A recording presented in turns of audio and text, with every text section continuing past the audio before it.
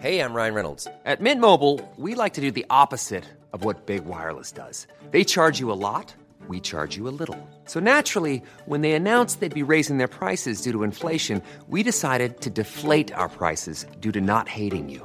That's right. We're cutting the price of Mint Unlimited from $30 a month to just $15 a month. Give it a try at mintmobile.com/switch. $45 up front for 3 months plus taxes and fees. Promo rate for new customers for limited time. Unlimited more than 40 gigabytes per month. Slows full terms at mintmobile.com. Hiring for your small business? If you're not looking for professionals on LinkedIn, you're looking in the wrong place. That's like looking for your car keys in a fish tank. LinkedIn helps you hire professionals you can't find anywhere else, even those who aren't actively searching for a new job but might be open to the perfect role. In a given month, over 70% of LinkedIn users don't even visit other leading job sites. So start looking in the right place. With LinkedIn, you can hire professionals like a professional. Post your free job on linkedin.com/people today. You know, I've been talking about earned media value for quite some time on this podcast. My friends at Eisenberg have just raised the bar on earned media benchmarks with their social index. Social Index now gives you globally earned media values across a growing list of 6 geographies for all your KPIs across the top 7 social platforms: Facebook, Instagram, LinkedIn, Snapchat, TikTok, Twitter, and YouTube. You can now visualize these values for deeper analysis, and they have a look-back window over 2 years of historical comparisons. Social Index is updated daily. Don't get stuck with old data. Over 1,000 companies have used the Social Index to understand the ROI of their social campaigns. And if you work with a social agency, you should demand they incorporate earned media values into your reports. Get your earned media value for social content. Visit earnedmediavalues.com/Alan. Again, that's earnedmediavalues.com/ALAN. As we head into the weekend, I've got an extra bonus drop today from Anstis Acast and from my friend Mark Binkley, who hosts that podcast.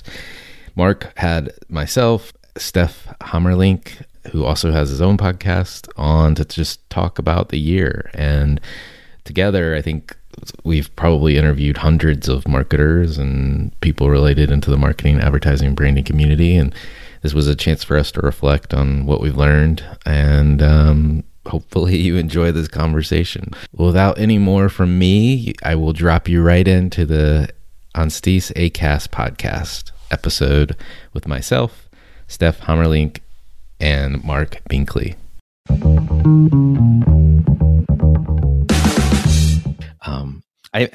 The interplay between brand strategy, business strategy, and marketing strategy is very, very murky, right? And it's very confusing to a lot of people. At its simplest core, I always think about business strategy as like the strategic choices of which markets are we going to be in versus other markets. So I always think about that in terms of an outcome is like mergers and acquisitions. Do I need to go buy something, merge with somebody?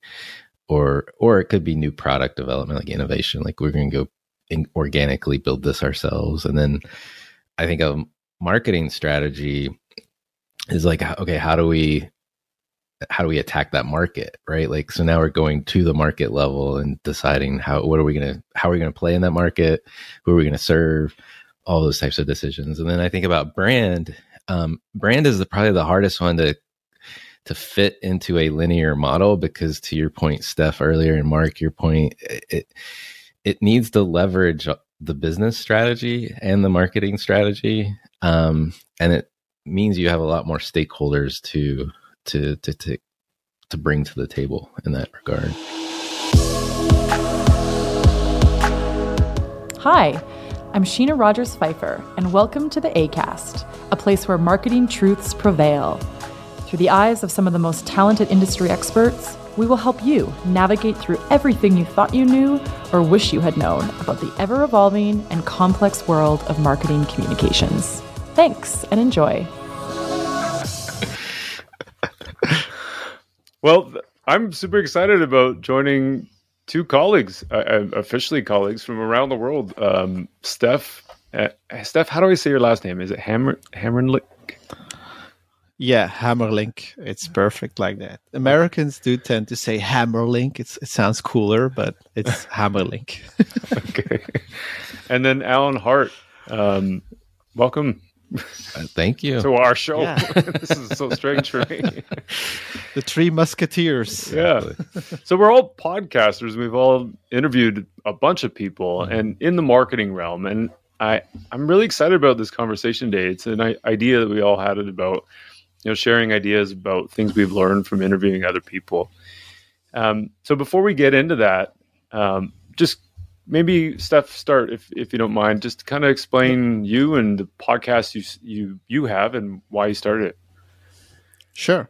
Yeah. So I think it's about 3-4 years ago. I don't remember. I started the podcast because I was mainly a brand designer and I started doing a lot more brand strategy related stuff. And so I was looking for information on how to do more of that and get a bigger scope of what a brand is about and how to build one. And so I started this podcast, and it started with interviewing brand strategists from around the world. And then it grew into marketing scientists and all kinds of practitioners and authors and like a whole bunch of people. And I slowly, gradually realized like the essence of the podcast was a little bit about like trying to debunk a lot of the branding fluff that's out there. Mm-hmm. That's kind of where I like felt very comfortable at, because there's a lot of BS in branding.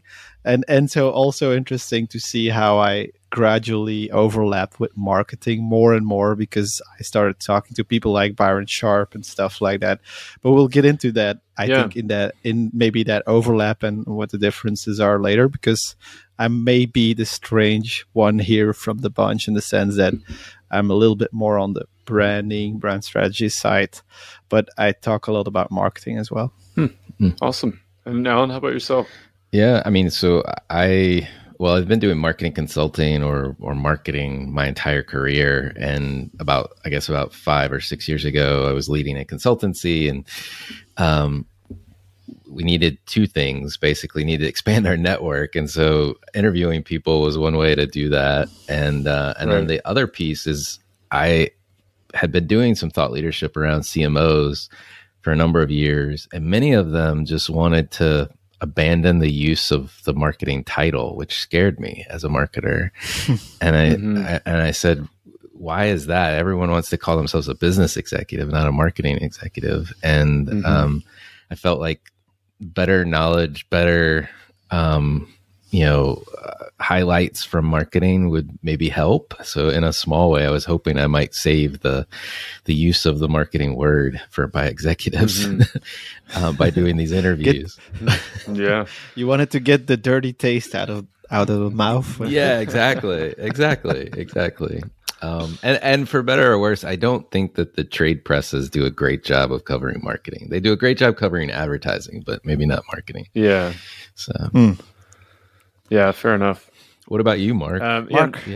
For myself, I mean, this started as I had done a podcast maybe 10 years ago, way back when I had this idea of like the Goodwill Hunting thing, where I figured I could do my own MBA for the price of late fees and a couple of book rentals from the library. So one of the tools that I had used to I scoured all these different MBA programs and looked at their curriculum and built my own more marketing branding based thing. And one of the things I did to learn was really around podcasting experts in the field to try and understand, more about business and more about how systems work and brand strategy. Ultimately, what I was trying to do is draw branding, which turned out to be a monumentally challenging task, and I'm not a very good drawer. So anyway, I really enjoyed that experience. And then, fast forward a few years, and we're looking for our organization, looking at producing content, positioning ourselves as thought leaders in the space. Again, for me, wanting to find people with really good answers. Stef, to your point, there's so much bullshit out there, and I was just like getting lost in all these different ideas and theories and models and processes and not really knowing what worked. So that was sort of my quest for this series of podcasts, is to be able to answer what does work. And then also, all those other things I talked about. Who's your favorite guest on the show? For me? Yeah. Oh, that's like, what's the movie? Pritzi's Choice or whatever, Sophie's Choice. It's like each person I've interviewed is so fascinating for so many different reasons.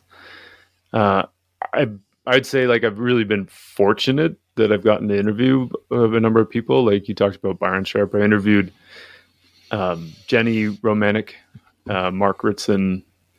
Those are probably the most famous names, but it's really hard to say. There's a couple of ladies I interviewed who run an AI company. For the most part, nobody would have heard of them, but it's fascinating hearing what people are working in and what they're doing and how the kinds of projects that they're trying to tackle and the solutions they're trying to solve for. Yeah.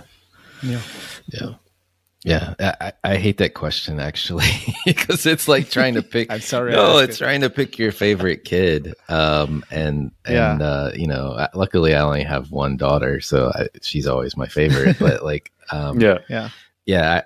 we share a number of interviews. I think the same. Like Mark Ritson, I always love talking to because he's just hilarious. I haven't gotten to him. I tried reaching out and we said we're gonna do it, but it didn't work out yet. So but I've heard him on so many podcasts, and at a certain point you wonder whether you need to do another Mark Ritson conversation. That's true. But man, I do love his takes on marketing and I agree. Sharp was definitely a turning point for me, not per se the podcast interview as such, but just discovering the whole Ehrenberg Bass Institute. That was a big turning point for me, because I was a more traditional branding person, obsessed with differentiation and stuff like that. And once I started talking to people like him and Weber Schneiders and Jenny and a lot of people, I discovered a whole new world, a brave new world out there. And it's interesting to see how those two can come together. Well, along that lines, Stef, and Alan, for full transparency, we're stealing all of your questions you always ask your guests. And so I'm going to try and... Well, I'll probably butcher the way you've laid them out, but I think there's such a great structure in that. So what you were just talking about, Stef, made me think about one of Alan's questions, which is what topic do you guys think we as marketers need to be learning more about? That's an interesting question. I'd probably say, and this is gonna sound weird, but I think what I see as a big problem is people in marketing are really good at the research, segmentation, positioning stuff, maybe also more the comms, the tactics, all of that. What very often is missing there is a little bit the part where it's more about branding, and I do mean probably visual identity design, but also sonic, all of that stuff, because of obviously it's a different discipline. And I would say the same for branding people. They're lacking the other side, and I know you can't be all of that, but I think there should be more conversation and overlap between those two, because if you go to a marketing agency, you'll get a completely different vibe than a branding agency and completely different conversations. And I don't think that's a good point to be at. Yeah. How about you, Alan? For me, I think it's less about learning something new and maybe just making sure we reinforce the basics, whether that's, how brands grow from Byron Sharp, or, just the basic 4P model, of pricing, positioning, promotion, and placement. And I feel like many times we get too far outside of that, and it starts to fall apart fairly quickly. I'm doing some research. There'll be a forthcoming podcast episode with a company called Attest, and we asked one simple question at the beginning of the survey: for everyone that's taken it, what made you choose the last brand that you purchased? And 54%, I think something like that, was price. Yeah. And then, the thing that is constantly in the news right now around purpose, it was 8% or just slightly less than 8%. And so if I think about that, I'm like, we still have to get the fundamentals right before we can do anything more than that. And so I would maybe double down on the fundamentals, if you will. Yeah, for me, I think we're all kind of saying the same thing. I'm just to build off what you guys are saying, because the fundamentals part is really key, and like what you're saying, Stef, about the brand identity aspect and the visual community and Sonic, and all the sort of distinctive asset stuff that Jenny talks about, and in that sort of discipline, I think is critical, and we often are afraid of doing that. Like, it's almost like, I remember we were working, one of my old jobs, I was working with, it was in retail, a sporting goods store. And one of the consultants we had worked with at one point was like, it's almost like you guys are ashamed of being yourself. It's like, what are you doing? He's like, nobody knows you from Nike, from Adidas, he's like, you should be yourself. Like, make sure people know. So I think that's really critical. And going, to still build off of what Alan said too, like the 4 Ps is so critical. And I think one of the things that marketers get labeled as is, actually, we're saying marketers, but most often we're advertisers. And I think marketing, when you think about, marketing is everyone's job and those kinds of things, it is about the 4 Ps. And we were chatting earlier about the marketing land diagram. And for me, that was like a revelation. I took Ritzen's course, and one of his courses anyway. It was amazing. But like understanding the discipline of marketing, how you can skip just to tactics. But unless you do the stuff at the beginning, like market orientation, market research, segmentation, building out a proper segmentation map, then you kind of, like, whatever you're going to say you do in the targeting and positioning probably isn't going to work nearly as well as had you started from the beginning. So I feel like that's a really valuable thing to think about. I agree hard on all things mentioned, and I think what Alan said about the 4 Ps, it's really interesting for me because I came from like a different industry, and when we were talking to marketing people, quote unquote, most of what I heard was like, we're SEO, SEA, social media campaigns, whatever. So at a certain point, like, you start to really just associate marketing people with that part of marketing, which is just a small part even of the promotional P.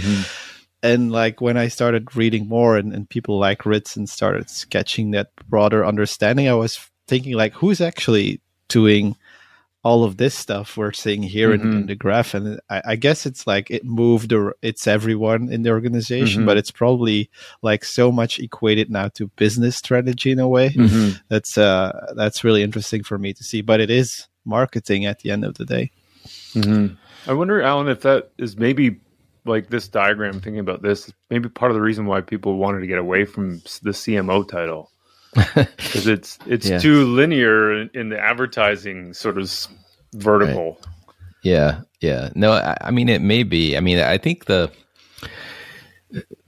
couple of things I think were going on at that point in time. B2B marketers in particular were jettison the marketing function. And I think just historically in the B2B space, they've been known as the Marcoms folks, and it's more about the promotion or the communications piece. And so they wanted to swim back up to strategy, right? How do we talk about the product? How is the product designed? What is the product supposed to, what market is it trying to serve, et cetera? On the consumer side, I think there's always been, maybe it's been a little bit more focused on marketing and less about business, but it still depends on the industry, I think. But I agree. I think the CMO in many organizations now has a much more latitude to be a true player at the C-suite with their peers and bring kind of a business strategy or business perspective to the table as well as marketing. And I'm glad to see that, because it wasn't always that case. CMOs sometimes reported to a president of a division or a COO in some cases when I started this process. So it's nice to see them with their own seat at the table. Yeah. Like maybe one take I want to share, it's more of like almost an open question or an observation towards you, is like what I've been seeing as a brand strategist is that very often what I'm doing is partly going through this, like what we see here, diagnosing, understanding the market, making sure we position the brand properly. And that is then labeled as we're doing brand strategy, or we're defining the brand strategy. And then afterwards, we start talking to the marketing people, which is kind of interesting. And I know this is semantics and stuff, but it's also how it lives in organizations in a way. And it's interesting to me how I see, like, in a way, brand strategy is like this new layer being built on top, while it's in reality not. It's just marketing strategy. But and then what's really interesting about that is that you see here in this graph, like at the end, there's the brand beach where it's all fun and chill to hang out. But in a way, brand strategy is also like leveling a little bit on that on top. I don't know if you've experienced similar things. I've seen similar. This is really just my like limited view on what's happening. Yeah, I'll jump in if you don't mind, Alan. Like I just recently was reading a couple of things on LinkedIn. One was from Roger Martin, who I think is amazing. Yeah, he's a great guy. Yeah. Oh my God, he's so smart. And then there was another post from another. I can't remember the guy's name. I think he was a professor somewhere. The professor's argument was brand strategy or marketing strategy is not the same thing as business strategy. And then I may be butchering this, but Roger Martin's version is, doesn't fucking matter who does it. Somebody needs to do it. I'm paraphrasing him, obviously. My words, not his. Yeah. But ultimately, I think Roger Martin's take is like it can be marketing, and his take, I think, is that if you're properly trained on how to do this stuff, then it really doesn't matter who's doing it, right? So long as it gets done, and I think that's why maybe, Stef, that you've seen that some of this brand strategy work that you're doing sits above the marketing department, because you do have to have all different stakeholders involved in that, and it's not just. It's not just the way you position a product or a company in an ad. It has to be everything that the company does. Yeah, love that. Yeah. I mean, it makes sense. I agree with your paraphrasing of Roger Martin. It doesn't matter who does it as long as somebody does. I mean, I think the sad thing is there's a lot of businesses where it just never gets done. And we find brands start to decay, and that's just a really sad thing. The interplay between brand strategy, business strategy, and marketing strategy is very, very murky, right? Like, and it's very confusing to a lot of people. At its simplest core, I always think about business strategy as like the strategic choices of which markets are we going to be in versus other markets. So I always think about that in terms of like, an outcome is like mergers and acquisitions. Do I need to go buy something, merge with somebody, or it could be new product development, like innovation. Like we're going to go organically build this ourselves. And then I think a marketing strategy is like, okay, how do we attack that market, right? Like, so now we're going to the market level and deciding how are we going to play in that market? Who are we going to serve? All those types of decisions. And then I think about brand. Brand is probably the hardest one to fit into a linear model, because to your point, Stef, earlier, and Mark, your point, it needs to leverage the business strategy and the marketing strategy. Yeah. And it means you have a lot more stakeholders to bring to the table in that regard. Because at some element, unless you're P&G, Procter and Gamble, and you've got like a house of brands where each brand can have its own special brand strategy. Most of the time the brand is the company and vice versa. And so it mirrors the company strategy more than it does a specific product.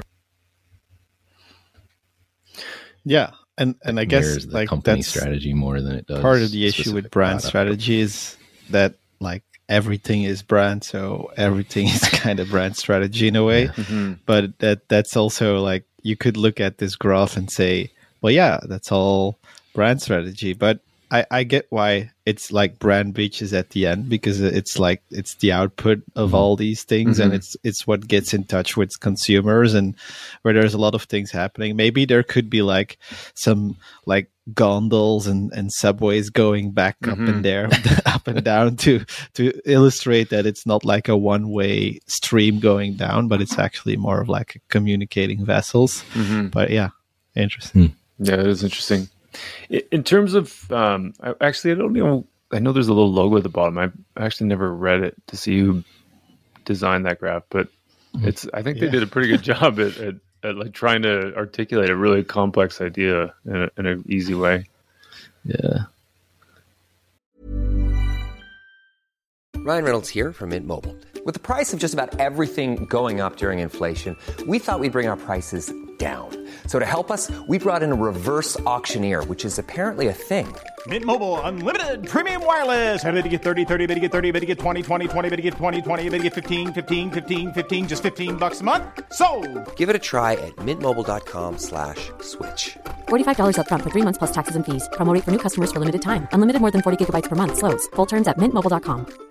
Everyone knows therapy is great for solving problems, but getting therapy has its own problems too, like finding the right therapist, fitting into their schedule, and of course, the cost. Well, BetterHelp can solve those problems.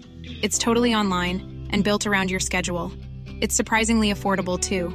Connect with a credentialed therapist by phone, video, or online chat, all from the comfort of your home. Visit BetterHelp.com to learn more and save 10% on your first month. That's BetterHelp, H-E-L-P.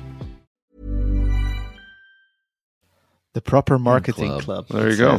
That's a great name. Sounds very British. The Proper Marketing Club. We don't have any Brits at the table, so we can laugh. Yeah. Exactly. It's like the Chartered Marketing Institute. Yeah. Yeah. Yes. So for you guys, thinking back to some of the podcasts, some of your favorite podcasts you've ever done, your favorite guests, or the ones you learn most from, like, which ones do you think of that or come to mind, either looking at this chart or diagram that we've got here, or even just, based on some of the conversations that we had?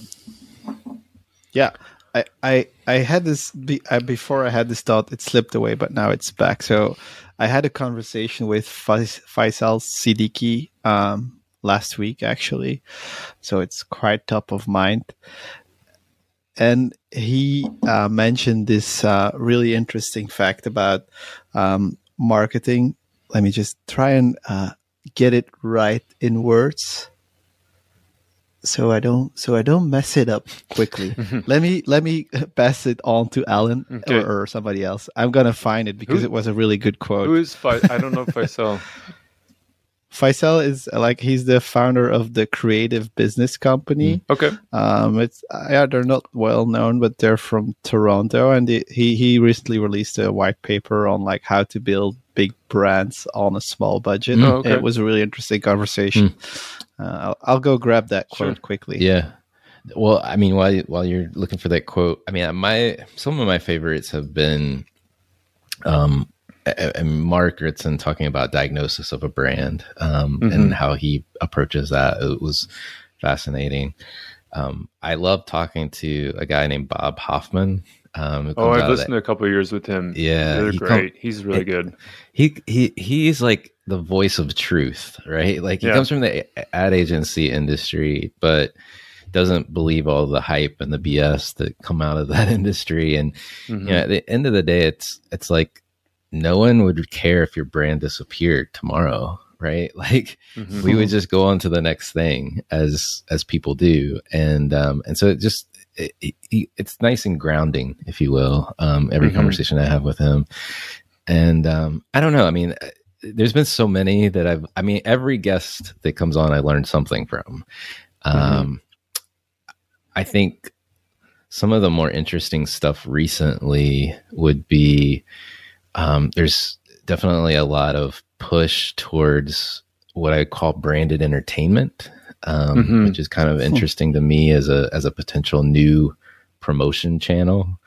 And I think it's one that is going to be hard to do right, frankly. But if you can do it, brands that stand out in that space, like a Red Bull, or even in the B2B space, there are some, I think Salesforce is actually doing a fairly decent job of this as well, sponsoring podcasts and other entertainment / edutainment venues.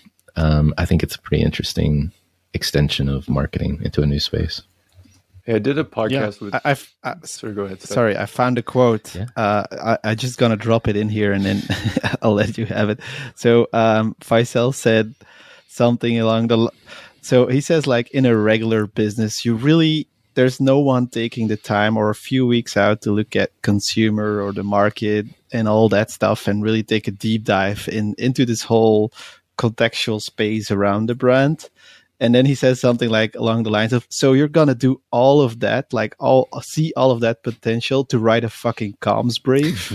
And that was like, I really liked it because it's like, it opens up the idea, like there's potential for us to influence business decisions and brand and marketing and all of those. And I think that was like a really good thing to say, because there's not a lot of people looking at it from this far at the island. So yeah, sorry, go ahead.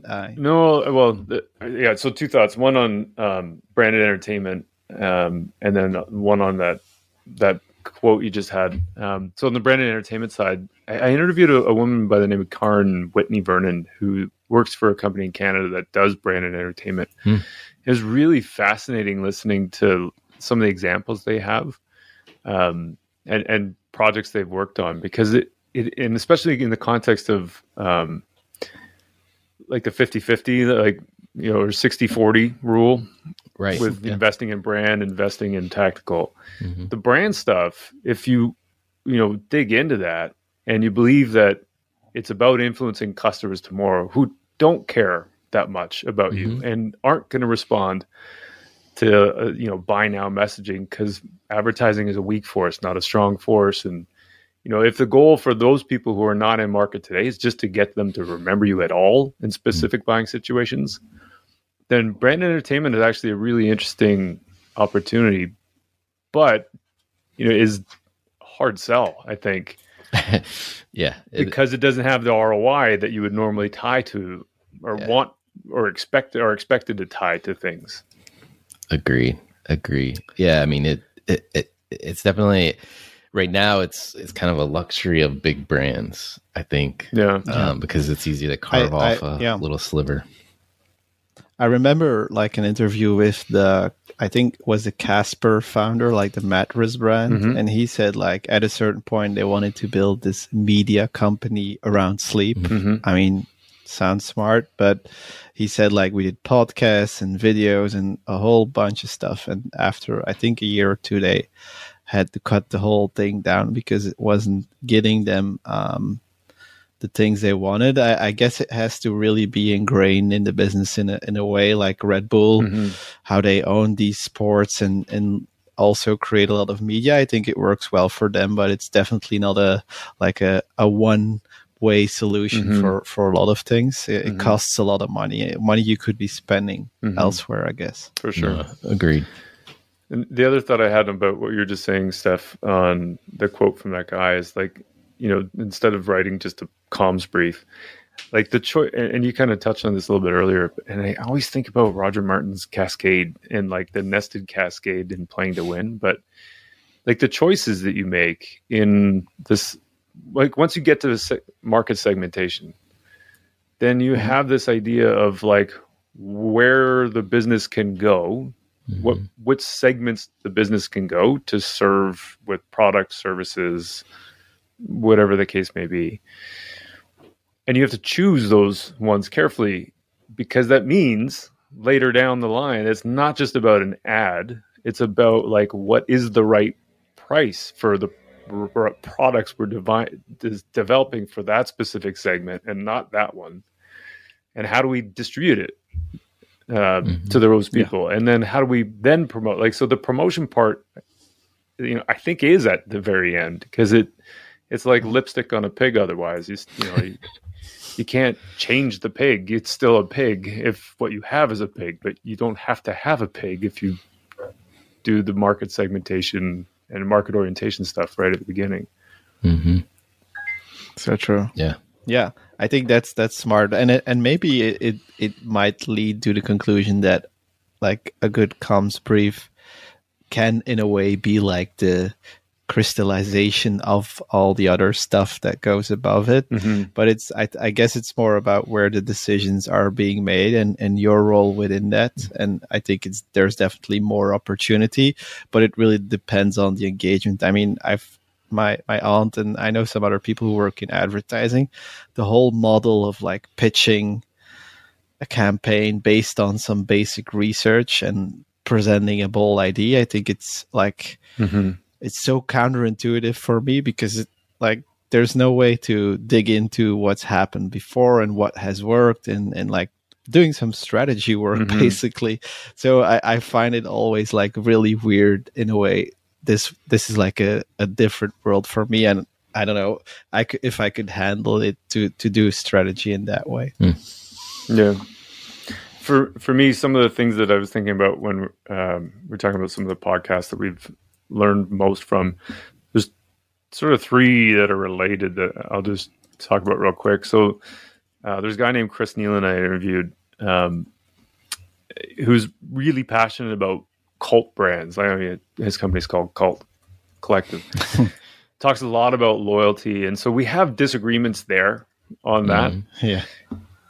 But what I like about the conversation there is that I had with him is that it was a really challenging conversation, because we didn't always agree on the topic, and so trying to articulate what it was that I didn't agree with, or seeing a different point of view, I thought was so interesting, because it forced me to rethink all the things that I thought I knew. So it was interesting from that side of things. And so I, for all the conversations I've had with people, like that's one of the things I've loved, is just hearing the different opinions. The other one is on, talking about, are all we going to do is build out a brand brief, or, the CMO, the right title, or, how do we get strategy from it just being marketing to more business and stuff. There's two guys that I'd spoken to at different times. One is named Eddie Obeng.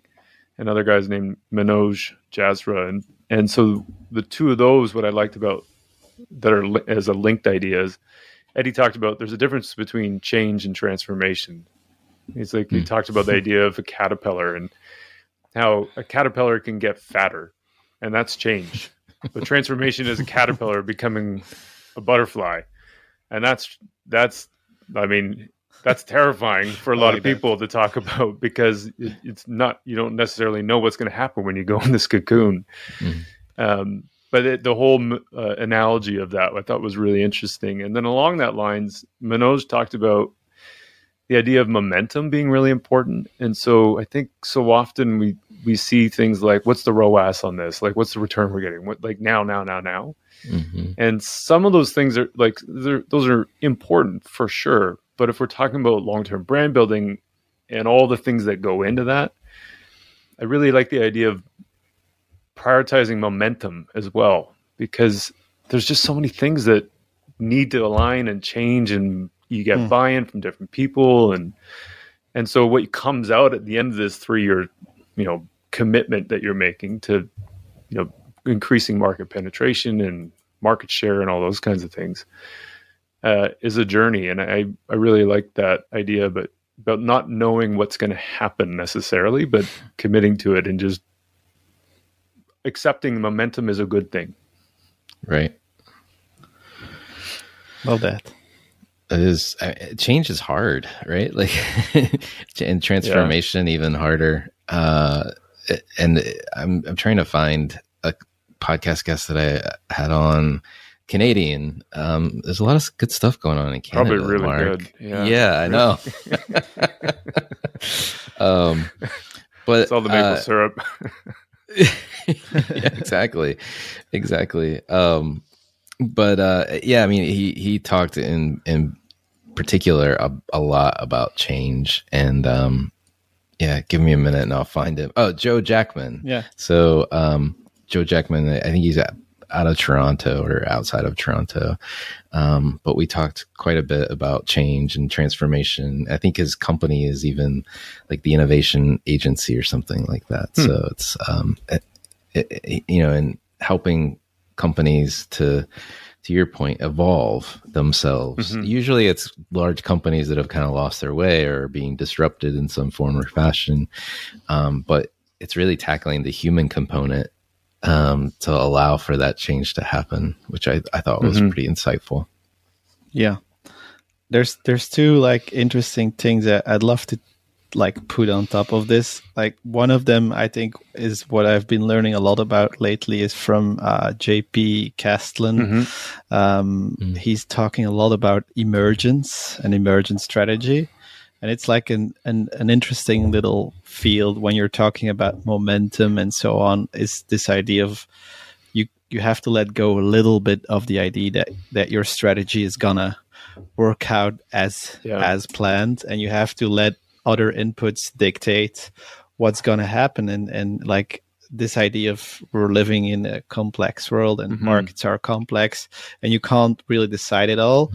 I think it's an interesting thought on a pragmatic level. I think you still need that strategy to have some direction and go somewhere. But I think the thinking that comes out of people like JP Castlin can be interesting to have and just to open up a little bit of that rigorous, like traditional planning methodology and like be open for new things. And then another thing I love to talk about when we're talking about marketing is I really enjoy everything Paul Feldwick has been doing. And I know it's quite advertising focused, but his take on branding is really like, he brings it back. The Peddler Sings, right? Yeah. I listened to that one you did with him. That was great.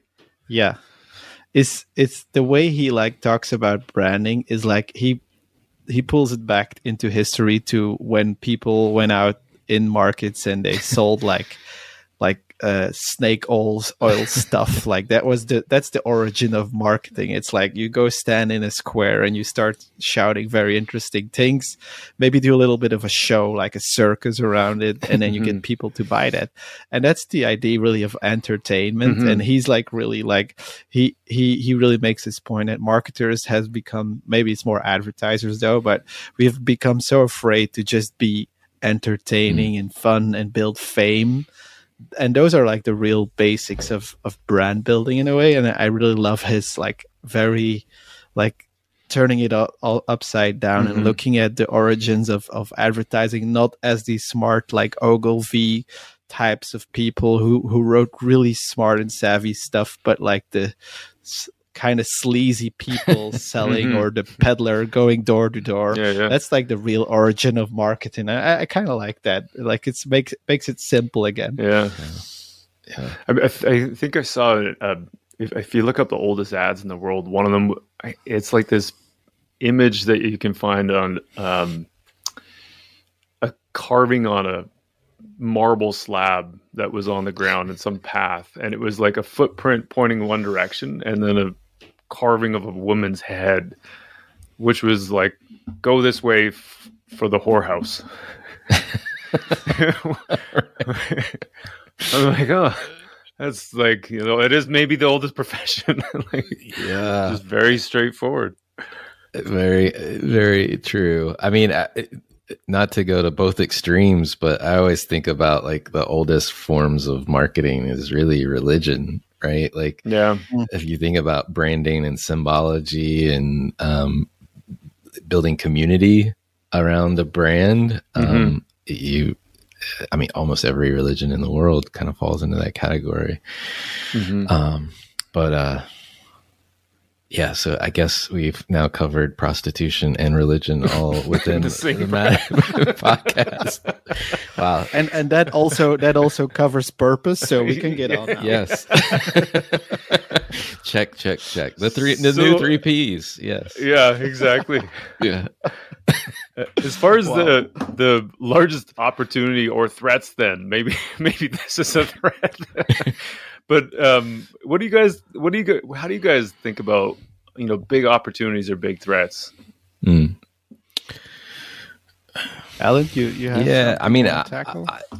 for me, there's two pieces to this, and they're both opportunities and threats. But one is like the how we organize ourselves as teams. And many of the like barriers we've been talking about through this conversation of like, is that brand strategy or is that business strategy? Is that marketing strategy? Like, the barriers that we've built is in part an opportunity to fix that, like break those down, create more, whether you want to say like teams of, self-controlled, self-decision-making groups that can skirt across disciplines, I think is a huge opportunity within marketing to try to get that right and bring speed to the equation as well, to respond to customer needs, etc.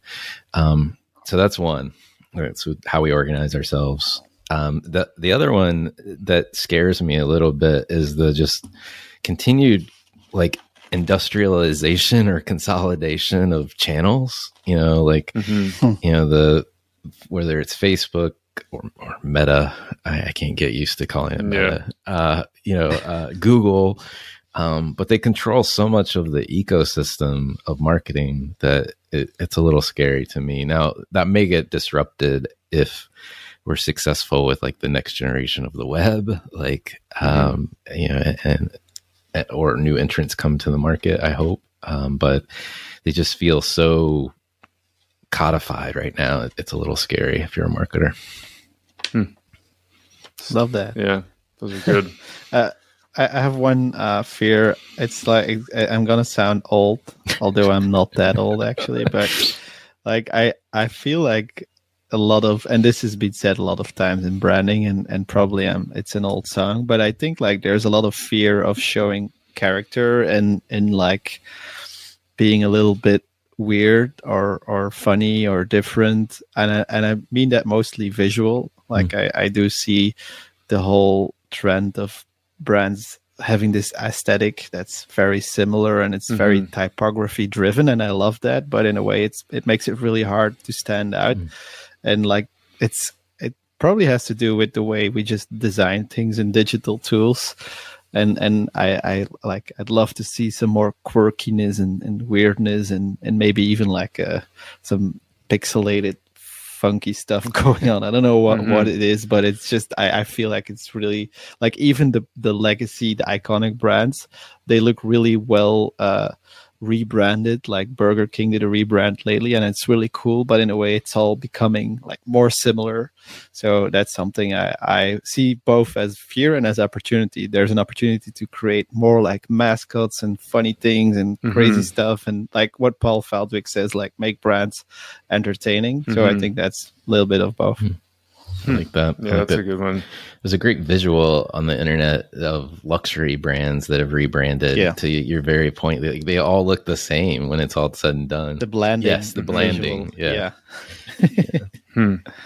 Yeah, Mark, any points? Any closing thoughts? Because we're almost there. Yeah, I mean, for me, I would say kind of like what you were talking about, Alan, and Stef. Like I think strengths and weaknesses are often, it's a double-edged sword, or it's flip sides of the same coin. And from that perspective, I think the biggest opportunity and threat is us, like marketers, or advertiser, however we kind of call ourselves. And with that, like I love like the myth busting stuff that we started talking about. And I think we all kind of had a similar purpose, if you want to call it that, to figure out, what's working and what is working and why does it work, and being able to explain that. And so just blindly following things that people say, like when I first started in radio and TV, as a sales guy, everyone was like, well, we got to build everything off of 3 frequency. And there's no truth in that. Like, that's not real. But that's just what everybody says. Or things like it's cheaper to make than keep a customer, or cheaper to keep than make a customer. And there's zero fact in that. There's all these things like SWOTs and Maslow. Ritson's got also an amazing top 10 list. And he goes off about some people specifically. But yeah, like it's, chasing these trends like TikTok or NFTs and all that kind of stuff it's not the solution. Those are a means to an end, but they're not the solution I think we need to prove that things are working. And I going back to that diagram at the beginning, I think it's a really good thing. Like, you don't start at the end at just promotion. You have to start at a higher level. So for me, that's the opportunity and threat. Awesome. Well, thanks for doing this, guys. Yeah. This is fun chat. Yeah, I loved it. And as I said, like, I love having more conversations with people from different disciplines, all related to the same thing. So I think this is one of those cool things to do. Thanks a lot for chatting. That was great. Thanks, guys.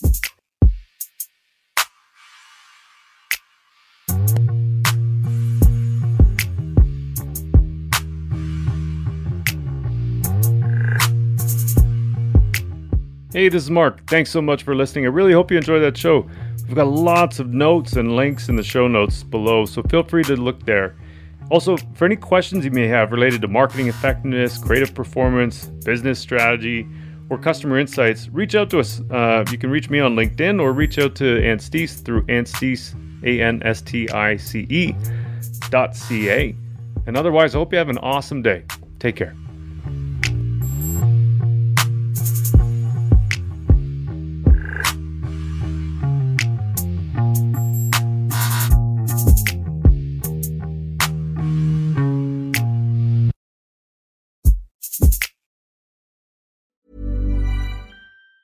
Mom deserves the best, and there's no better place to shop for Mother's Day than Whole Foods Market. They're your destination for unbeatable savings, from premium gifts to show-stopping flowers and irresistible desserts. Start by saving 33% with Prime on all body care and candles. Then get a 15-stem bunch of tulips for just $9.99 each with Prime. Round out Mom's menu with festive rosé, irresistible berry chantilly cake, and more special treats. Come celebrate Mother's Day at Whole Foods Market.